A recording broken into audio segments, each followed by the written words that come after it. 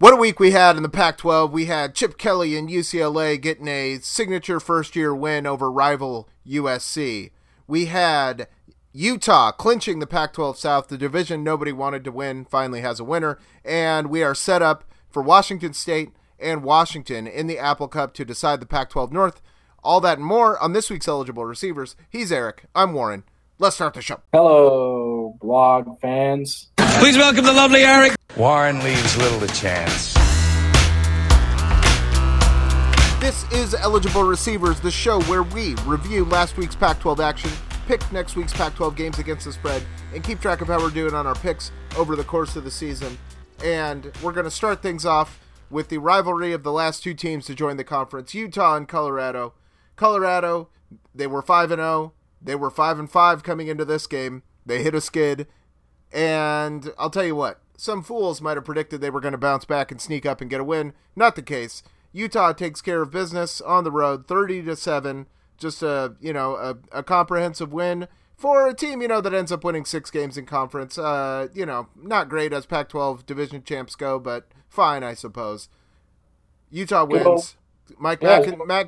Snowball. Yeah. Yeah, it was fun. Sure. My son, that game came on the TV, and my kid was like, snow football is such a treat. You recognize it at an early age. You're like, oh, this is fun to watch. I guess we should mention that this game cost. I don't know if this game cost Mike McIntyre's job, but he won't be coaching any more games after this game.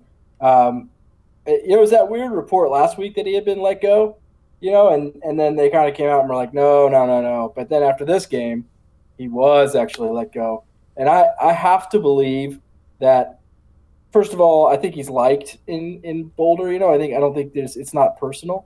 And second of all, his son is a senior on the team, and Saturday was senior day.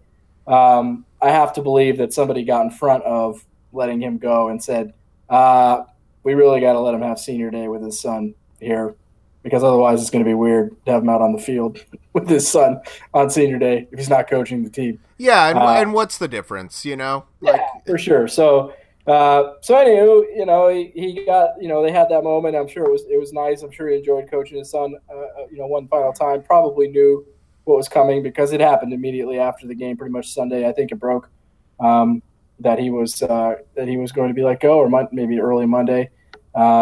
And as you alluded to, a 5-0 start for the Buffs, a win in Lincoln, Nebraska. Looking like they're going to be the team, the team of the South, and haven't won a game since. 5-6, rough end of the season for them. Yeah, for sure. And I kind of see both sides of this Mike McIntyre thing, because my first reaction when I see that he's fired, I remember 2 short years ago, right? He's in the Pac-12 title game. Again, it's a bad South, but that's still an accomplishment considering when he took over. I don't think it's a stretch to say that they were as bad as like the Paul Wolf Cougs, the John Embry Buffs. I believe that's the guy's name. The coach prior to Mike McIntyre they were a god awful football team. Yeah. So for him to turn that around was no small thing. But then on the flip side, outside of that one season, Colorado has been abysmal under Mike McIntyre. They were building to the thing in 2016, and you could see signs of it coming on the way. They got more competent, and then they got good with a really senior laden squad, and it just hasn't continued for whatever reason. And I was a little bit upset last week on Mike McIntyre's behalf because I'm such a fan of his. But really, when you look at the numbers outside of the one season, he truly has been terrible, and he's been there for I think 5 or 6 years at this point. So, I'm interested to see who they hire. Depending on what happens at USC and depending on what happens at Ohio State, this is one of the top jobs that will be open this year. Yeah, I've seen a bunch of names kicked around. The one name I haven't seen kicked around, which I think is interesting, and maybe because he's in conference already, is Leach. I think Colorado would be a really interesting place for Leach. And Leach, the thing that everybody always says about Mike Leach is, he's not going to – Mike Leach isn't ever going to land that big-time quality, that big-time program, that SEC program. He's just too quirky and he's too weird. But I think in Colorado there's kind of an interesting it's an interesting middle ground, because Colorado has won a national championship. Colorado has had a Heisman Trophy winner. Yep. Colorado has a really crazy, sort of history and lineage in football that most people don't think about. And yet at the same time, I don't think anybody would mistake Colorado with one of the blue bloods of the college football, regime. And so I think he could, they could get away with hiring him and I don't know. I mean, I'm just speaking generally, but it seemed after last season, Mike Leach wanted out of Pullman and tried to leave for a Tennessee job. Didn't end up working out. If Colorado was to want to make a bold move, I think that would be an interesting name. And then there's a lot of the usual suspects as well that, get brought up every year when this happens.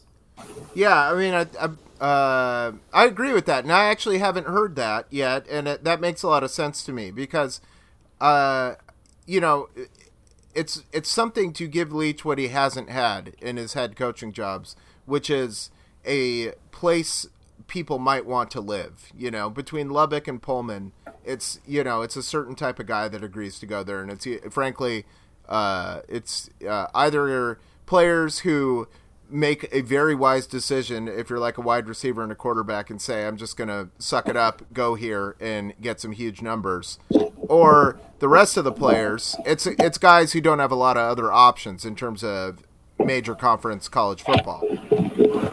Yeah.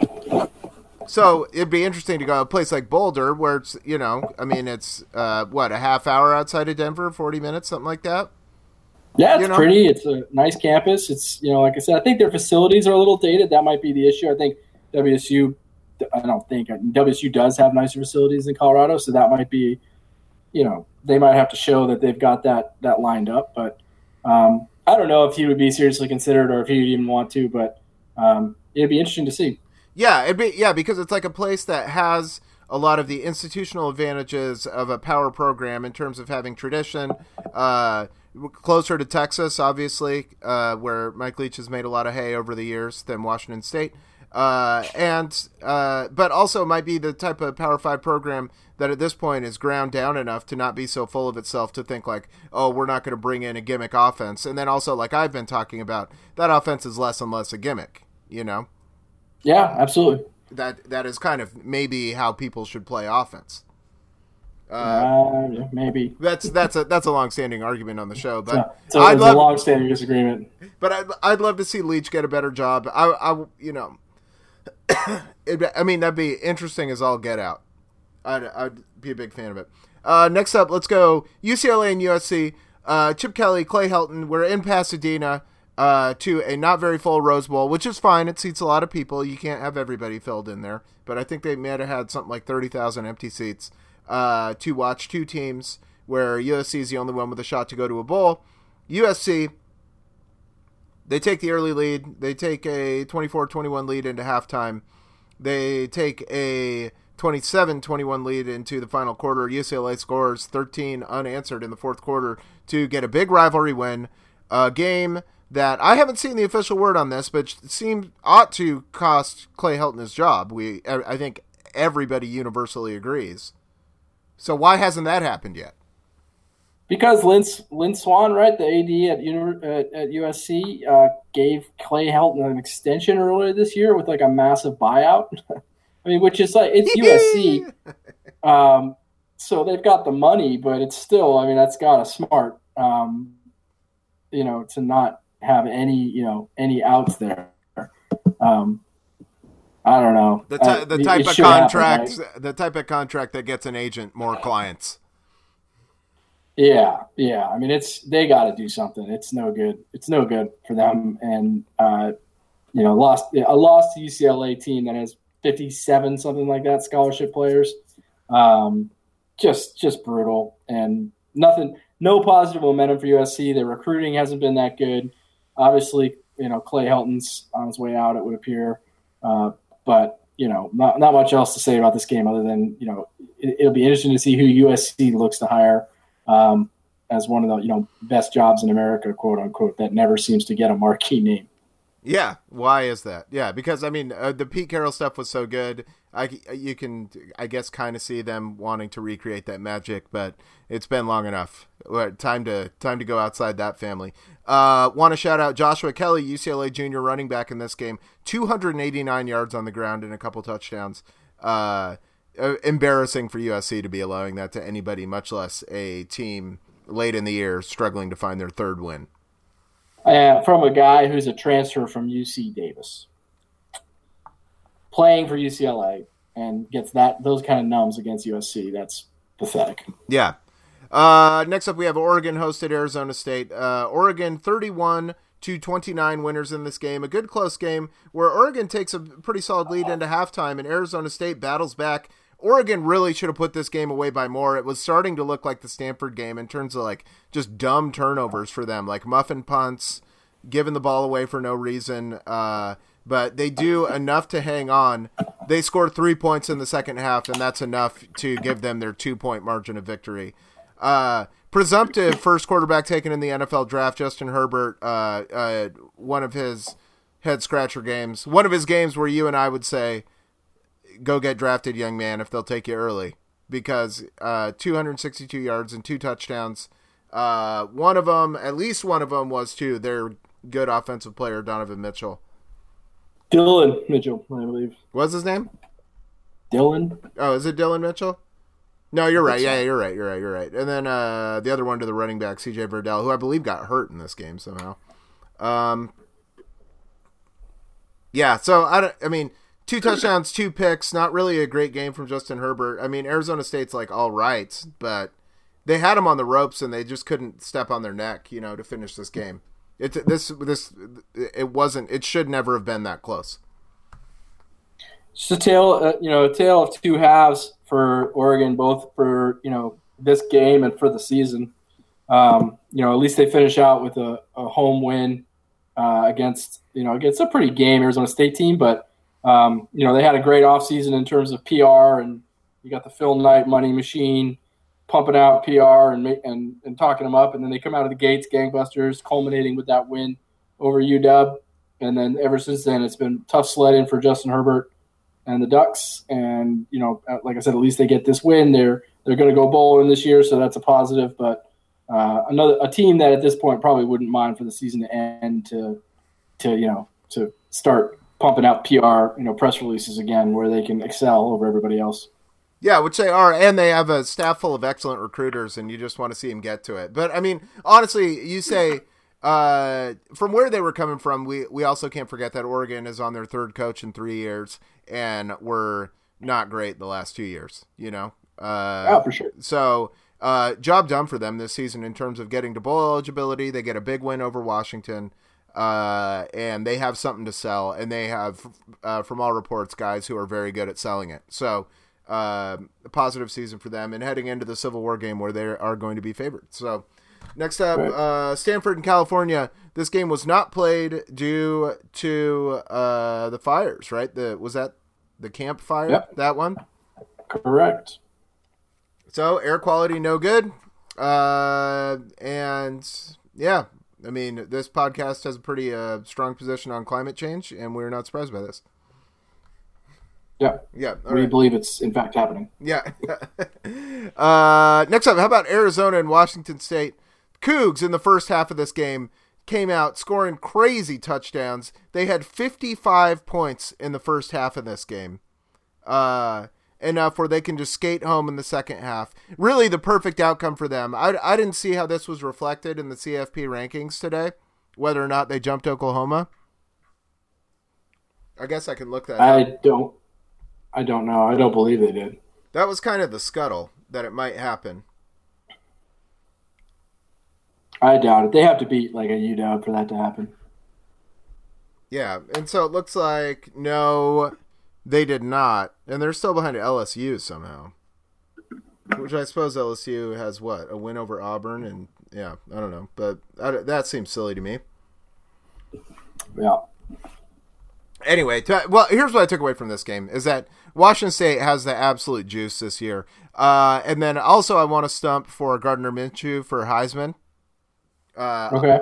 I don't. Go ahead. So he throws for 473 yards and 7 touchdowns this game, which is a Washington State record. And this is a school that has people that have thrown the ball. That's like where they're, when they're strong, that's why they're strong, is because they're excellent at throwing. He spread the ball everywhere, 43 out of 55. I mean, how gorgeous is that? And here's why I like him better than Tua for the Heisman, right? And Tua's an excellent quarterback. But how do you give the Heisman to a guy like Tua Tagovailoa has played, to my knowledge, in the fourth quarter in one game so far this season, right? Yeah. And I think about, what is Alabama without him? Yeah. Undefeated. They're good. They're still good as hell. They're good. What's WSU without this kid coming out of nowhere? Not as good. Not as good. Nowhere near as good as this. So and then you combine that with the fact that Tua's had this knee thing that's like kind of limited his playing time the last couple of weeks. I truly think there's a window for Minshew to get in there on the Heisman. And he's a strong performance in the rivalry game away from being like an extreme threat to actually win the award. I don't think he has any shot to win the award. I think he has a good Apple Cup. I think he gets the invitation to New York. I just don't think anybody's going to give it to him over Tua. I think that they gave him that award 6 weeks ago. Yeah, that's the weirdest thing. They gave it to him in early October because Alabama was so good, but that just seems so crazy to me. And it's just like Alabama, but with an offense. And he's gotten 100% of the credit for that. And I mean, even last week, I think he threw for 4 touchdowns against the Citadel. I mean, it's not like they played anybody, but last week. But he's not having great games, but he's not also doing anything to lose. To lose the award. Yeah, I don't know. I was listening to a podcast. Maybe it was the Audible with Mandel and Feldman this week, and they're basically, and these are like national guys. I mean, they're speaking as if it is a done deal. It's bizarre to me. I agree with you that I don't understand it, but I don't believe that Minshew. I mean, barring a 700-yard, 10-touchdown Apple Cup, which would make me very sad. I just don't see how he can jump him for the award. I see how he can get to New York, but I think he's got a very difficult path to winning the award. Yeah, it just seems crazy to me, like that you would consider it such an open and shut deal for a player that is like, I mean, obviously he's very good and he makes Alabama better, but what's the difference? They win by 24 points instead of like. The difference is that they continue to win the national championships because Jalen Hurts is still there. The guy who was actually the quarterback the last couple of years is still on campus. Well, he's hurt. He's hurt worse than Tua is, But yeah, you're right. I mean, he was good enough to get them into the national title game before Tua. I mean, Tua didn't even play last year until the second half of that game. It's just like. Yeah, the thing that makes it crazy to me is that he's played so little in the fourth quarter because they've just hammered everybody. And Alabama's played something like 70. They played like a bottom half of FBS in terms of strength of schedule so far this year, even with all this SEC play done. It's like, to me, what I think of a good Heisman winner is a player coming out of goddamn nowhere for some team that isn't traditionally in the mix and leads them to a historic season, which is, to this point... And he's got a funny name. Yeah, he's got a funny name. He's a goofy guy. He's got the mustache. He's a great interview. He's got some quirks to him if you read stories about him. That's a Heisman Trophy winner. Not this like I don't know. I mean, not like the quarterback for the good team. I don't know. I'm with you. With you. There's more of like the true essence of why people like college football about Gardner Minshew than there is about Tua. I mean, it's cool that there's like a Hawaiian guy in Tuscaloosa. That's funny. But he's like a pretty understated guy. And just the thing and I'll say it for an 8th time, play the whole game. Show me that he's necessary. Yeah, for sure. All right, Oregon State and Washington. The Dogs come out of this game coming off the bye. and explode Oregon State in the first quarter. Offense looks as good as it has all year. They get 28 first quarter points. They score 14 the rest of the game. Game never gets close. Washington comfortable, 42-23. Oregon State doing what they have done in terms of they just get where, they should have just been knocked unconscious by how good Washington came out of this game. But they stick around. They put some points up on the board. They get 23. Good game for the Dogs. Good game. Myles Gaskin, great senior day. Jake Browning, one of the most accomplished quarterbacks in the history of the University of Washington, a school where we have good quarterbacks. Great way to send him out.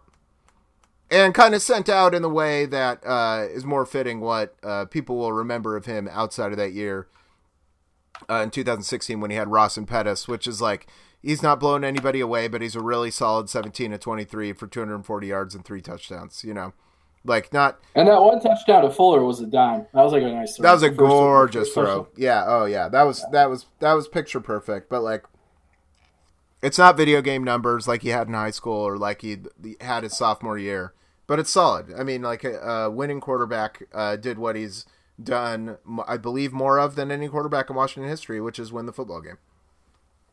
Yeah, I mean, look, we said last week on the pod that this was free money, anybody betting the spread on this, because UW was never going to win this game by 30 points. Oregon State's had a competent offense all year. They, have not folded, against better opponents. And Jonathan Smith, was the offensive coordinator at Washington for years. He knows the offense. He's going to be able to help his defensive coordinator out quite a bit. And he's got some talent with Jamar Jefferson. I mean, that running back is a good player.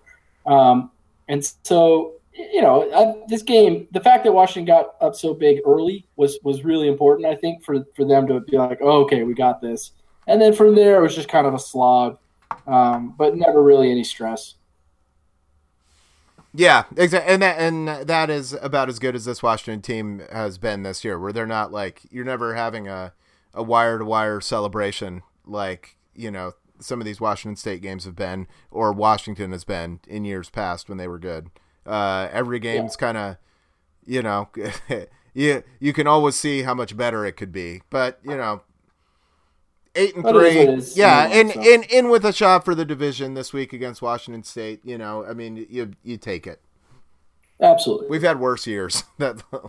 Alrighty. So on picks last week, speaking of bad, I only won one game again for the second week in a row, and I have dropped under 500. It's not going well. You're kind of like Oregon at this point in terms of the trajectory of the second half for you. It's not going well.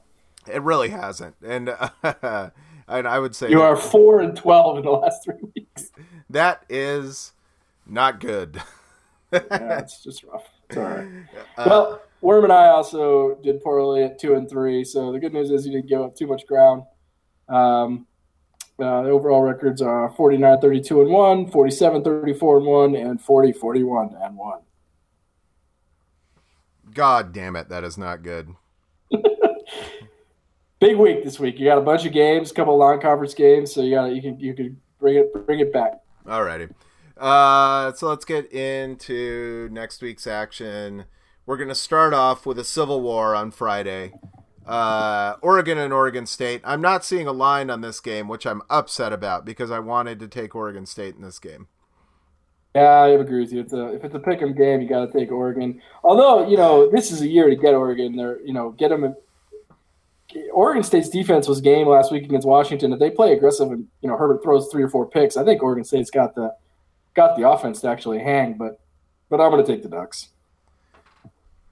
You don't lose more games than you win by taking the team that's obviously going to win, and so I want the Beavers. I love it. Next up, let's go to Stanford and UCLA. Interesting game, honestly. UCLA as a home dog here. But I mean, I guess what you'd have to say is that UCLA did what they came to do this season in terms of kind of like Oregon State season. You're just looking for one win to hang your hat on. They get the best passable one because they get the one in the city that destabilizes their crosstown rival. All of a sudden next year they're going to be a year ahead in their rebuild compared to USC. They have more to do than USC. But, they've got considerably more building to do, but yes. But, yeah, I'd say, it really the outcome of the game doesn't matter for either of these teams. We're still missing Arcega-Whiteside, I believe. I think that Stanford just has a better defense in terms of they're not going to let UCLA's, transfer running back go for 280 yards or whatever. Yeah, that's for sure. So I don't know. I struggle with this, but I'm going to pick Stanford. I agree with that. I'm going to take UCLA. I think you're right, but I got to make my picks. I got to shoot my shot. This is the week. We've got a Territorial Cup in Arizona, a game that Arizona State, when they were coming back against Oregon, they were in with a shot for the Pac-12 South because I believe they held the tiebreaker over Utah this season. So if they were able to come back and win against Oregon, all of a sudden this game would have been for something. But it's not. But it's not. It's not for anything, really. I guess Arizona's playing for bowl eligibility. The interesting game, because it's the rivalry. I've never been able to take the temperature of how seriously this game is taken in Arizona. These are two pretty big schools. You figure they'd not like each other. There ought to be some pride on either side. But Khalil, the University of Arizona is actually surprisingly small. It is a tiny little school, and that's maybe why they're good to focus on basketball. But I don't know. Khalil Tate looked better in terms of physical health against Washington State than he'd looked all year because they were coming off a bye. And he looked worse at football. Yeah. He was running a little bit better, but how much of that do you put up to a very game? Belief is such a special thing, and the Cougs believe in what they're doing right now. Yeah, for sure. So I'm willing to say that they're good. So I'm not shocked that Arizona, went up there and I'm shocked in the manner they were getting exploded in the first half because there were dumb mistakes, but also the way the Pac-12 South is. I like a team that just got embarrassed because that means they're going to turn around and be good because that division makes no sense. So I'll take the Wildcats as home dogs in this game. Give me the Herms. I'm trying to go. Yeah, I don't know if you can tell my strategy. I like it a lot. I know what you're doing. Okay. All right. As long as you can see. Here's another shot we got right here. Here's the medal. Okay, we've got Colorado and California. We've got a lame duck coach. Cal's already bowl eligible. They can't, they can maybe, what's the difference between going to the Zaxby's Heart of Dallas Bowl or going to the Sun Bowl or whatever the difference is? As big a Sun Bowl fan as I am, I feel like I might be the only one, nobody's pushing people out of the way to get to El Paso as much as they should, because what a fine game. Colorado and California. Colorado are 12.5-point underdogs in this game. But I'll tell you what, bowl eligibility is on the line for Colorado.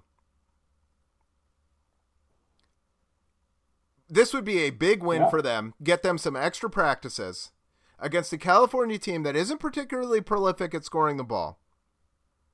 So this is another thing to keep in mind. We've got Cal's unquestionably the better team, right? But a lot of it's because their defense is so good. But they're not really point scorers. So I don't even think this is a bad pick. I'm going to take the Buffs again.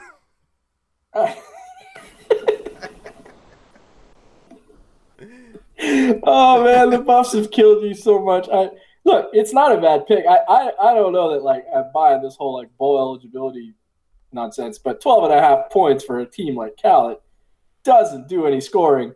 That's where I think this is not a bad pick, because because Colorado's got a decent offense and got Laviska Shenault who's playing. And so I could easily see Colorado getting inside the number. I don't know about them beating Cal. Cal's had a pretty great year actually for the standard that they were looking at. But yeah, I mean I could see them getting inside 12.5. I'm going to take Cal. Colorado during their 6-game losing streak are 1-5 against the spread. Which means you, sir, are 1-5. No. I didn't, because the one time Colorado covered, it was against Washington, and I had Washington. So I'm 0-6 in Colorado's last 6 games against the spread. And I'll tell you what, and I have picked Colorado outside of that Washington game to cover every one of those games. Yeah, I will not learn. I'm tin cupping these goddamn buffs, and they're going bowling. Yeah, I love it, dude. I love it. All right. Okay, here's I'm not going to do it in this game. Notre Dame and USC. Notre Dame's on the road. Notre Dame are 10.5-point favorites. Give me the Irish. No way, USC. No way. Yeah, get the fuck out of here. Yeah, USC. Even I in this scheme I'm running this week. No way. Which means USC to win comfy. Yeah. Yeah. And then we've got Utah and BYU, a BYU team that had that big win against Wisconsin. And then they, like happens to once proud programs, you get a glimmer of success and then all of a sudden, oh, here we come. But here's a game that, goddammit, I wish was on our radar. They played Northern Illinois and lost 7-6. Yeah. That is wild. Yeah. In DeKalb, right? Like we talked about this game, didn't we discuss our dining options? No, that was Utah, not BYU. Oh. BYU played at home against Northern Illinois. They hosted the DeKalb faithful and lost that game 7-6. The second this podcast is done, I'm watching the highlight from that game. I'm assuming there's only one. Yeah. By definition, can only be one. I mean, there may be some good defensive plays. I doubt it. That's But to BYU's credit, they win their last 2 games at UMass and then at home against New Mexico State to get to bowl eligibility. Yeah. No dice. I'm interesting. Taking yeah, oh man.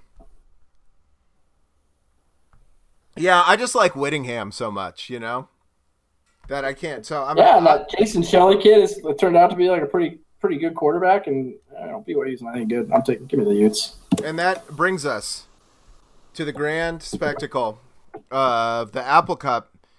As it's been the last a couple times recently, which is the game for the Pac-12 North. Now, these have been games where prior to this year, even though last year it was similar circumstances where Washington State was actually ranked higher than Washington going into the Apple Cup, but also everybody knew Washington was going to win. Washington was comfortably favored in that game and erased them. And all evidence suggests that Chris Peterson has a little box in his office that he puts Mike Leach in, Yeah, he's got like his Apple Cup game plan. Yeah. And it's like this is how you win this game. And he just gets it out every year. It's on a little 3x5 card.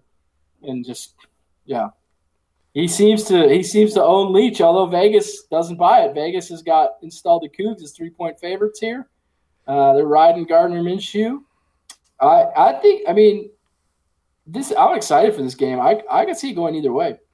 Oh, for sure. WSU is going to face, UW's going to do the thing they do in all these games, all the Apple Cup games where they're going to bring 4 and they're going to drop 7 and they're going to basically say you're going to have to run 15 plays to beat, on every drive to beat us. And, historically, Washington State's offensive line has not been up to that. And UW has gotten pressure with 4, and WSU's quarterbacks have made mistakes. And that has tipped the balance of the game relatively early in the contest. It's been apparent that was going to happen. But WSU's, we talk all about Gardner Minshew, but WSU's offensive line this year has played 100 times better than they have in recent years. They have all stepped up. And so if Washington brings 4 and isn't able to get pressure, Minshew has shown he will stand there for as long as it takes for someone to get open, which will happen eventually. And so I think that matchup, Washington's D-line versus WSU's O-line, is going to be the whole game right there. Okay. I like that. I agree with that from the X's and O's standpoint. And then also, I always like to talk about expected outcome in this game, right? Where Washington thinks they're going to beat Washington State, and that's what usually happens because everybody is fine with that. But here's what I say. Giving a juice exception to that. And Washington State has the pure juice this year where they have had enough success that it's going to steal them, where in years past when things go wrong against them in the Apple Cup, they fold up and let the game happen to them, you know? But this year, I think because they've been so successful, because they are having a special historic year on the Palouse, I would expect them to be mentally strong enough if things were to go against them during the early portions of this game, that they will be fighting longer. That they, for the first time in a minute, go into this game legitimately believing they're going to win. And that goes a long way to helping you. And that's why this game is going to be fun to watch, because you're going to have 2 pretty good football teams, and you'd have to say on evidence Washington State better than Washington based on results, that truly believe that they're going to win the game. And that's where you get good football, because, you know, just like with, Chiefs and Rams, it doesn't matter what happens. Everybody keeps trying the entire time and believing that the good thing's going to happen. Yeah, and if you're on Washington on offense, I swear to God, if you don't give Myles Gaskin the ball, I'm going to lose my mind. Like, that guy is so good, and has been for so long. You know, feed him the rock and let him do work. Well, UW should win. We've been really blessed going back to the Chris Polk, Bishop Sankey, Myles Gaskin back to back in terms of like really good college football running backs who get up for the Apple Cup in particular, you know, who like save some of their best work for it. And Myles, you just have to look back to the Fiesta Bowl last year when, you know, we're playing a Penn State team that, had Saquon Barkley, you know, who was like, number 3 pick in the draft or something like that, and has been excellent in the pros. And Myles is there scoring touchdowns, doing Saquon Barkley's touchdown celebration. Like, that guy is a dog. He takes things personally, and that's a good attitude to have in a game like this, where, again, a lot of belief on both sides. Going to be really, really riveting stuff. Absolutely. I'm excited. Alrighty, that does it for this week's episode of Eligible Receivers. For Eric, I'm Warren. Thanks for listening. We will see you next week.